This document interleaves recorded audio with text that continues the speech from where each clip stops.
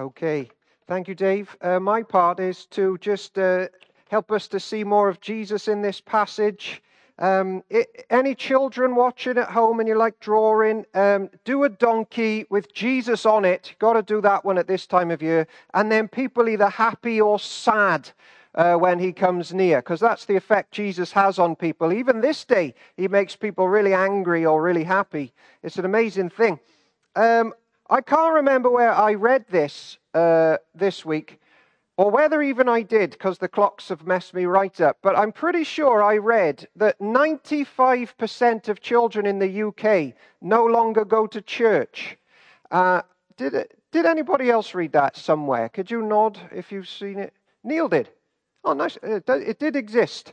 That's tragic. 95%. And if you are not a Christian, not connected to a church, and listening in, I just hope that something about Palm Sunday is going to show why going to church and learning about Jesus is vital for you. And your life will be turned around. Don't be in that 95%. You're missing out. I just want to be in awe of the Lord and have a few lessons from the donkey in this passage that puts us all in our place, I think. Here's a question.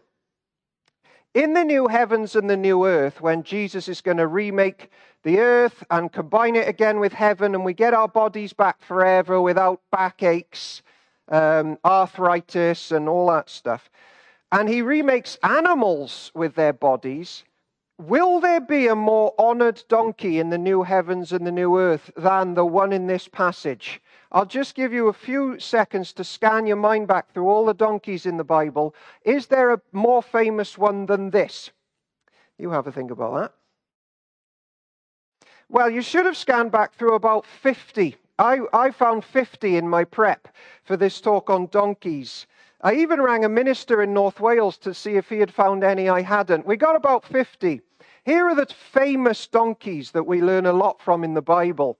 In Genesis 22, some of you might have thought this one, when Abraham and Isaac go up to Mount Moriah, they go on a donkey. That donkey was part of the resurrection story. That's a good one. Possibly the other famous one, the most famous one, is in Numbers 22 with Balaam and his talking donkey. Did you think of that one? Some nods. That one actually sees Jesus and Balaam doesn't, and he has to sort of help the prophet along to get with the picture. And then there's one in Isaiah 1 who knows more about life than the whole church does at that point, and church gets a right telling off. The donkeys put them in their place. And then there's this one, and we would all be remiss if we didn't put ourselves in the mindset of the donkey this morning. Greek philosophy, says that the animals don't have spirits or souls. The Bible says something quite different. The Bible literally says they have the nephesh or the ruach or the pneuma that we have. And we can learn a lot from the way animals behave on earth and the way the Lord has designed them. You can't just dismiss them as these like pagan creatures. No. Psalm 104. Just let me read a couple of things. They're quite insightful. Listen to this. All creatures look to the Lord to give them their food at the proper time. So I wonder if my dog Evie, when she stole 5 muffins last week, she actually thought that they came from the Lord. I don't know. When you give it to them, they gather up their food. When you open your hand, the animals are satisfied with good things. When you hide your face, they are terrified. When you take away their spirit and breath, they die and return to dust. When you send your spirit, capital S, they are created and you renew the face of the ground with them. All right, okay. Not to mention the whole animal culture when Jesus arrives in the Gospels. They're just trying to get in all the famous Gospel stories, aren't they? You remember when the disciples need some money and the fish is like, bah, and out comes a pound just to help Jesus and his disciples along. You've got to love that fish. They really seem to get who Jesus is. There are donkeys and oxes and all sorts muscling in, trying to get near to Jesus. Birds trust the Heavenly Father, according to Jesus. But this one has one shot at greatness.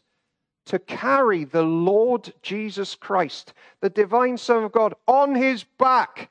And all week I've been thinking what he might have been thinking. It's an interesting one. Carrying Jesus to his death. In Genesis chapter 9, verse 5, it says all animals are going to have to give an account of how they've behaved on the great day, like we all are. I wonder what this one's going to say. I was the one who carried Jesus. This donkey did a great job, carried Jesus along. No acts of subordination are noted anywhere about this gospel, this donkey. No complaints. And therefore, that brings us to the humans in the passage. We've got one shot to worship the Lord God. This little time on planet Earth. That's what we've been made for, as Dave said, to respect and be in awe. And 95% of young people aren't even getting out of bed on Sundays to do that. And even in this Sunday, in this passage, there are humans who just hate Jesus. One shot to do what we're designed to do. The donkey does it. The humans don't. The animals have got an awareness of God and respond. We have an awareness of God and often rebel. And as ever, we're reminded that the human condition is in great peril as we're blind to the wonder of Jesus. One shot to love him and live in his world his way. And so often, we just botch it. We don't love him or each other as we should. And you can turn on the news even today for prime examples of that. The children see it in the playground, and the adults see it in the staff room. We're just blind to doing things Jesus' way.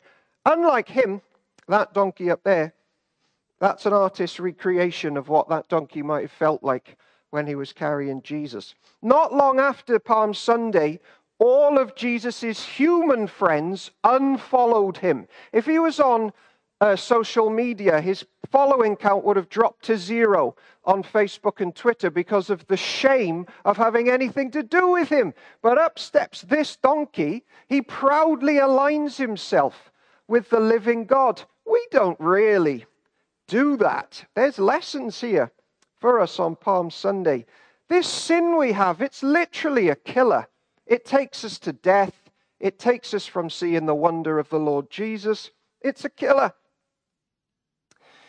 Unless someone steps up and says, I've got to sort this out. Unless someone says, I'll go to that place of death, go through it, come out the other side and share that life with people. Someone's got to do that because we're so blind. Donkeys are leading us and doing a better job than the human people. Someone needs to cause blind people to see. Someone needs to cause humans to flourish instead of hate. And today we worship Jesus. Welcome, all of you, non-Christian and Christian. He is that man. Here he is traveling towards that death instead of us. Anyone listening here, come to Jesus. Here he is traveling towards you on a donkey to greet you and say, I'll cause those scales to fall off. Death, I'll sort it. You'll live forever with me. I'll save you. Dave mentioned the Welsh rugby coach. Well, I've been looking at Air Force One and how the president flies around. Here's some stats about how the bigwigs of today travel around. Did you know that it's almost impossible to shoot Air Force One down because they got to protect the main man inside? There are 250 miles of electronic cables in that aeroplane just to keep it safe. Wow. Yeah, you feel it? Now, it is impressive. There's a medical room. It has an extensive pharmacy, loads of emergency room equipment, a fold-out table to be operated on, a staff doctor on hand at all times. It costs £56,000 an hour to run, and most of the classified parts we don't even know about. Now, for people running away from the Lord God, here he is running to you this morning, not in a secure jet. He's on a donkey, exposed at all angles to people who are going to hurt and harm him and who hate him. But he's still running towards everybody there and everybody today. Still going to go to that place of harm so that we never have to. Still going to save people who actually hate him. He dies for his enemies to save them. The Prince of the universe on a donkey. We're reading Narnia in my family. It's not too long now until Aslan walks into the enemy camp and his enemies ravish him, tear him apart. And he could call for help, but he remains silent to go to that place of death so that other people will never have to. So here he comes, and instead of a huge coronation, there's a mixed response from humanity as he heads to receive not a crown of gold, but a crown of thorns, where he's going to be mocked and beaten by humans who just hate the thought that there might be a God who isn't them. I don't know if you ever cheated in Cardiff High or Llanishen High or whatever school you went to in exams, but I don't know if this ever happened with you, but if you had a mate who you liked and they sat next to you in exams, who hadn't worked hard, they would sometimes ask you for answers. Can you sneak me some answers in this exam? You don't have to admit if you ever slid some answers over, but one of my friends did the old roll-up yawn, drop the paper back, slide it down. Children, don't do that. That's cheating. But what was always interesting is that he would share answers, but they always wanted the paper back at the end so they could hand it in. What they would never allow, even to happen with their closest school friends, was, right, you give me your paper and I'll just put my name on your paper, and you have mine with all the right answers and you put mine. You don't do that, do you? You want yours back. You might do a little bit of a nice thing, but you're not going to go all the way and swap accounts. Here is the Prince of Life, Jesus, full of everlasting life, about to swap accounts with people of death, with people of sin and decay. And our record goes on his. And his, in the next couple of weeks after this story, well, the next few days actually, his account comes on sinners. Saved, secure, forever, full of the life of God. Do not dehumanize, the agony of this swapping, and that we will never have to face.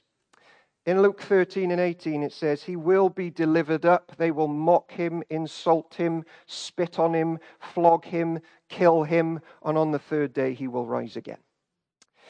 He had a nature like yours. He would have shrunk back naturally from pain like we do. But here he is riding in to death. He would have enjoyed desires to be an old man when he died, full of church life and eating meals with friends and kicking the ball with children and be esteemed in the community. He had a mother and brothers and sisters, a special place to go and relax and worship and pray. So to turn his back on that, to go to this place on this donkey, that's no small thing. That's hard. It's interesting that people thought he was 50 when he was 30. I think that's probably the burdens of life aging him. Burdens that he's carrying for us and with us. And I just want to close by looking at the two groups of people in this crowd. He meets two groups of people, both sinners. We're all sinners. There's one group of sinners that get justice and he kicks them out. Get out of my church. And there's another group of sinners who get grace and who he welcomes and who welcome him.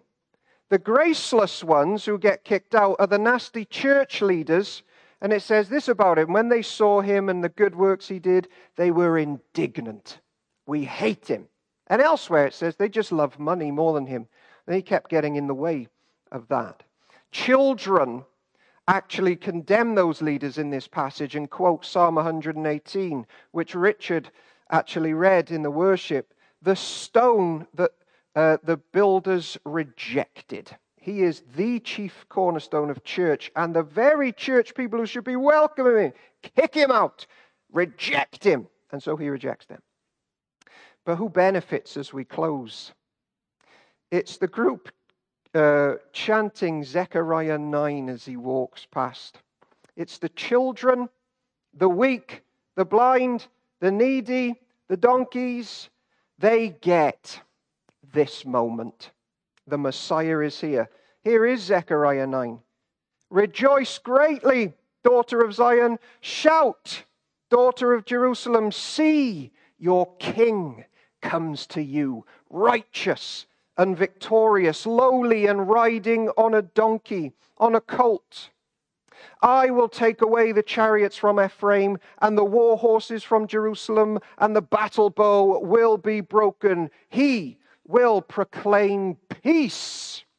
To the 95% people watching who don't love Jesus and church, there's no peace outside of this man riding in on a donkey. He will proclaim peace to the nations. He will rule from sea to sea, including Cardiff, from the rivers to the ends of the earth, and they cry out, Hosanna. Save, Hosanna. So the people who know their weakness, the blind, the sinful, the outsiders, the lowly, the broken, here he is, coming for us. On this day we say, thank you, Lord, for coming for us, for taking on our debt so that we can get your life. And I think that donkey knew that. In the name of the Father, the Son, and the Holy Spirit, all praise to Jesus. Amen. We're going to close by singing My Lighthouse, led by Ben Ricketts on the screen. Thank you.